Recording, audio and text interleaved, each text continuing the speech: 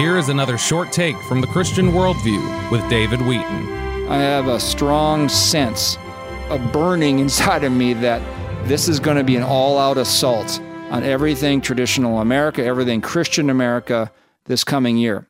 Now, I don't think most churches are going to be able to provide the kind of spiritual nourishment that is going to be necessary for what lies ahead this year. Truth is very hard to find, as we've been discovering the last year with regard to the virus and the social unrest, the allegations of systemic racism in this country, and then the election, was it fraudulent, and everything that's taking place, what happened with the Capitol. Truth is very hard to find in the political news of our day because people, look at the same thing and have completely different perspectives on it.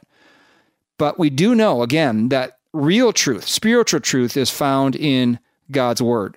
So we need to be reading and studying God's Word every single day. We need to be reminded on a daily basis what the truth of God's Word is, looking to Him as the source of truth and encouragement.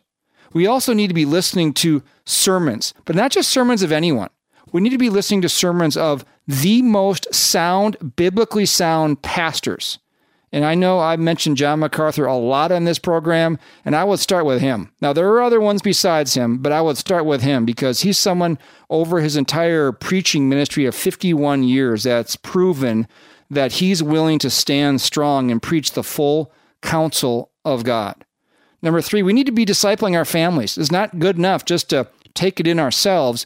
We need to be discipling those in our own spheres of influence. We also need to be skilled about sharing the gospel. I heard a message just recently about know how to share the gospel in your own personal testimony. Paul did this over and over again when he'd talk about his own story. He would share the gospel, proclaim the gospel in that story. But that impacts other people. That's what's going to change our society is when more people repent and believe in the gospel. Very difficult to change people politically. People are wedded to the false political narratives or perspectives that they've had for their entire life or their families had.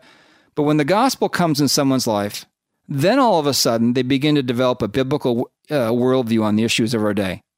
And ultimately, it's not really about saving America. As much as we'd like to see this country do well and be honoring to God, we really want that and we pray for that. But ultimately, the most important thing to save is not so much America, which we want. We want to save people's souls. We want to be used by God to save people's souls. Another thing we need to be doing, we need to be praying constantly. Pray without ceasing, the Bible says. Pray that our leaders would rule according to God's word. They would punish evil and praise good. That's what they're supposed to do. Pray that those that are wicked and their plans would be thwarted, and that they would be judged if they go against that. And that people would be so convicted if they're trying to push ungodly policies on this country. And we also need to give thanks for all of what we still have in this country. We still have lots of freedoms in this country, and so we need to use those and be thankful for them to continue to be ambassadors for Christ. And finally, we need to trust God because He will be able to get us through anything that we're going to face in this country. There may be some dark days ahead. We don't know what's before us. We don't know when the return of Christ is going to be. We don't know all of this.